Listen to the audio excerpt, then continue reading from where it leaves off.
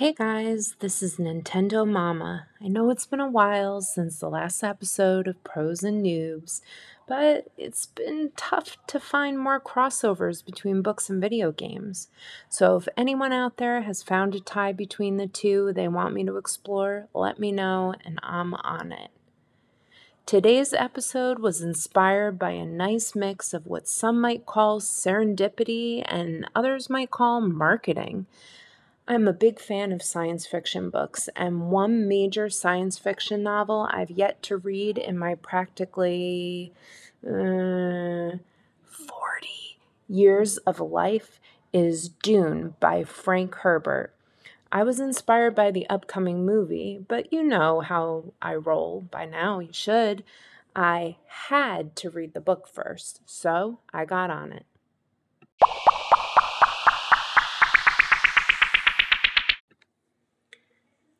To be honest with you, the book is a pretty tough read in the beginning because there's a lot of world building.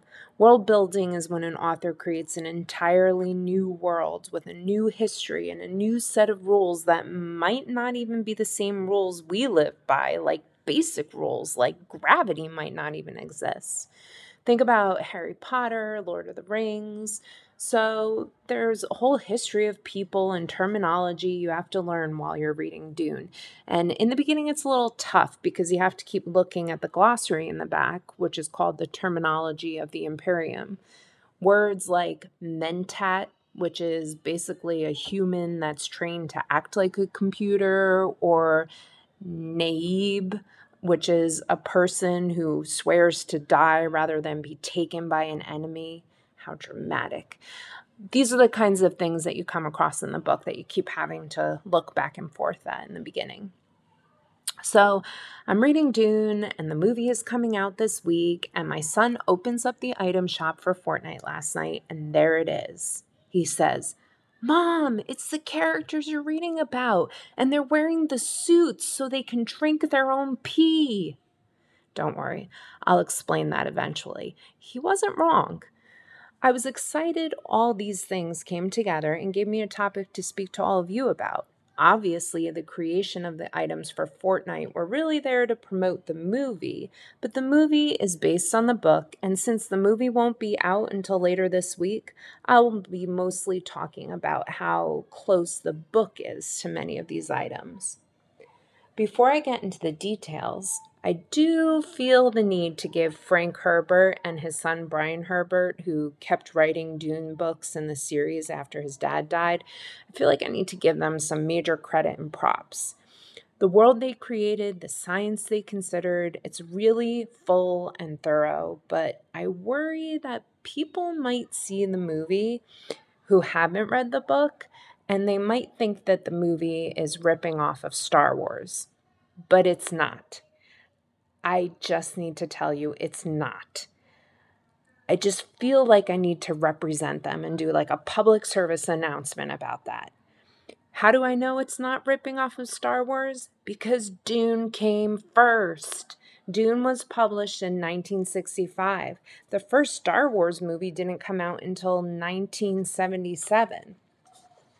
So when you hear or see things that seem similar, like the Bene Gesserits who are trained in the subtle art of human behavior and mind control using their voices, yeah, sounds a lot like Jedis who use the Force, or sandworms, or addictive spices, princesses, sand planets, gigantic obese slug-like royalty.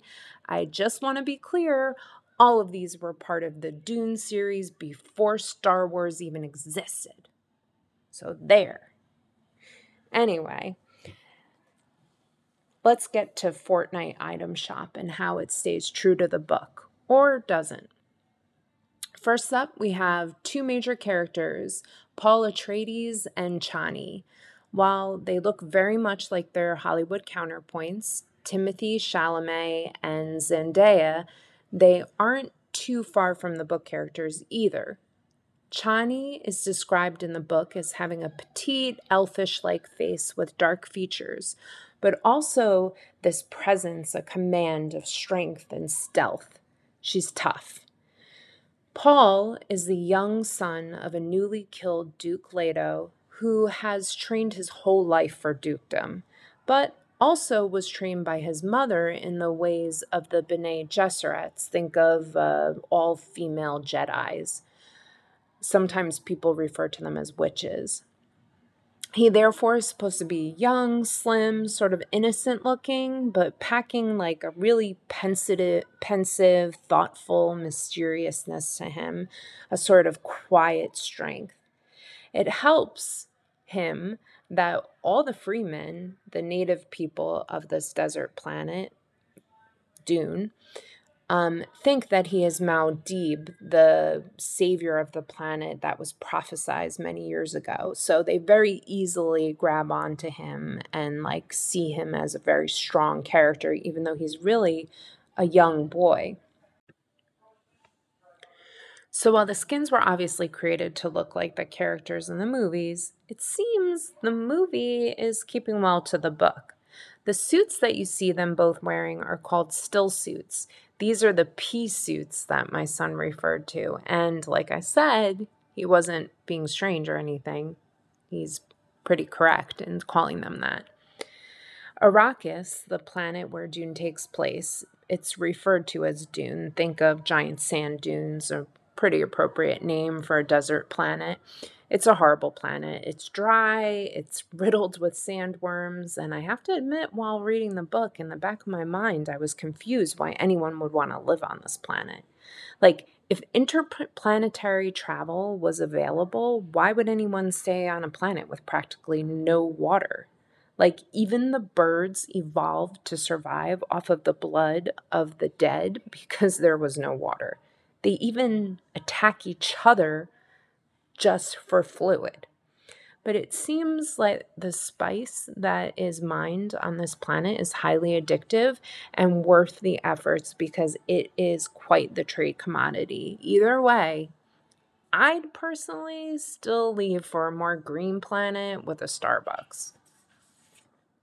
Anyway, Arrakis is so dry that the people have to basically vacuum up the morning dew on the desert for just a few droplets of water to drink.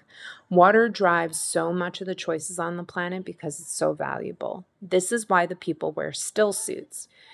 The still suits are tightly fitted suits that compress all over your body. It absorbs the sweat, saliva, and urine, you heard me, people's pee, and filters and processes it to drink. According to Kynes, the planetologist who's also Chani's father, a well-fitted still suit will make sure you don't lose more than about a teaspoon of water a day. I looked it up. On average, you lose a whole cup of water a day just from breathing. That would be very valuable to someone on Arrakis.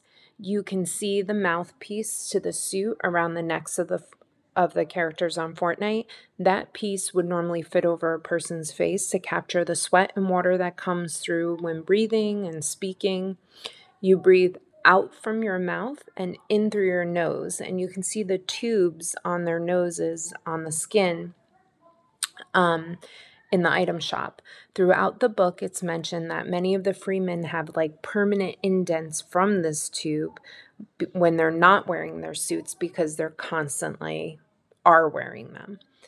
Freemen, those are the people who have lived on Arrakis their whole lives. They generally have blue within blue eyes. That's what the book says, which basically means that their eyes, the whites of their eyes are blue and their actual eye color is blue. And this is due to their addiction to the spice on the planet. It's pretty cool looking. The freemen know the desert better than anyone else. So a lot of the other items in the item shop come from the freemen who have lived the desert their whole lives. So the freeman kit, the Frem kit back bling is a kit that contains all the essentials for surviving in the open desert. Paul and his mother Jessica thankfully had Frem kits, which helped them get by until they met Stilgar and his group of freemen, who included Chani. And without these Frem kits, they wouldn't have been able to survive that little bit of time. in the open desert. The Frem kit includes a paracompass, which is basically a compass, a thumper, which is a stick with a spring and a flat end so that you basically hit it on the ground and it sends out a vibration to summon a sandworm. A still tent, so like the still suit, the still tent is a tent you can sleep in that prevents you from losing moisture while you're sleeping in the desert, and maker hooks. These maker hooks bring me to the next item in the item shop. There's a maker hook pickaxe, which really looks spot on. It's pretty cool. The Freemen call the sandworms makers. And while the sandworms look a little goofy to me in the loading screen on Fortnite that you get with the pack, in the book, they're gigantic and scary. Think that sandworm dragon thing from Mandalorian, like gigantic.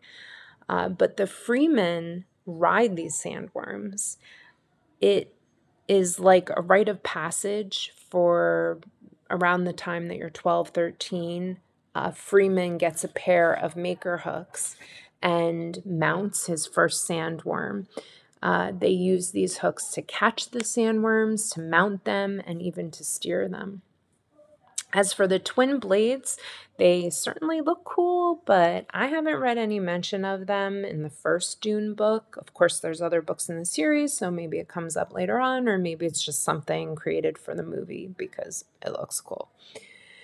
The ornithopter glider is definitely in the book and looks pretty much how I pictured it. An ornithopter, often just called a thopter in the book, is how people get around Arrakis. Thopters only hold about 6 to 8 people, and while they could technically go from planet to planet, they can go out into space. They're really more of a local way to travel. And on Arrakis, it's like the safest way to travel because you're in the sky and the sandworms can't touch or detect you because you're not sending vibrations into the sand. In the book, they're described as using jet propulsion and really fast moving wings. So, watching them on the Fortnite screen, I'm rather impressed how they translate from the book to the screen and have these really cool wings.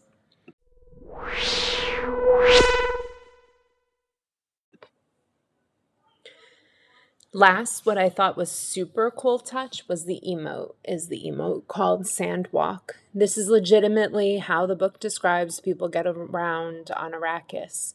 It makes sure that they don't alert the sandworms because, did I mention they're gigantic and scary and don't have an adorable fish stick face like they do on the loading screen in Fortnite? They are bad and would swallow up a whole ornithopter. So the Freemen all walk in the open desert this way so that their steps just seem to vibrate in a way that doesn't have a particular pattern and it's not predictable. So that their steps more seem like sand just being blown haphazardly in the wind. I want to add that there was one weapon in the book that I thought was super cool, that would have made a pretty cool item in Fortnite, but I guess they couldn't really make it into a pickaxe or something, and that's the crysknife. The crysknife is a knife that's blade is made from a dead sandworm tooth. It's like this long fang-like tooth, and the tips of the knives are poisoned by the poison that comes from the nerves of the sandworm's teeth, and it pretty much kills somebody instantly. So a lot of people wear them strapped to their leg, but it's kind of a little bit scary because if you press it up against your skin, you could kill yourself. So I thought that might be a pretty cool weapon that was left out. But all in all, I think they did a pretty good job over at Epic Games. And apparently in the movie, it's getting me very excited about the movie because it seems like they stayed really close to the book. But also, they did a good job making things look good for the Fortnite audience in a way that may get some of you out there to see the movie, and even better, maybe get you to read the book. So, until next time, guys, keep reading and keep gaming.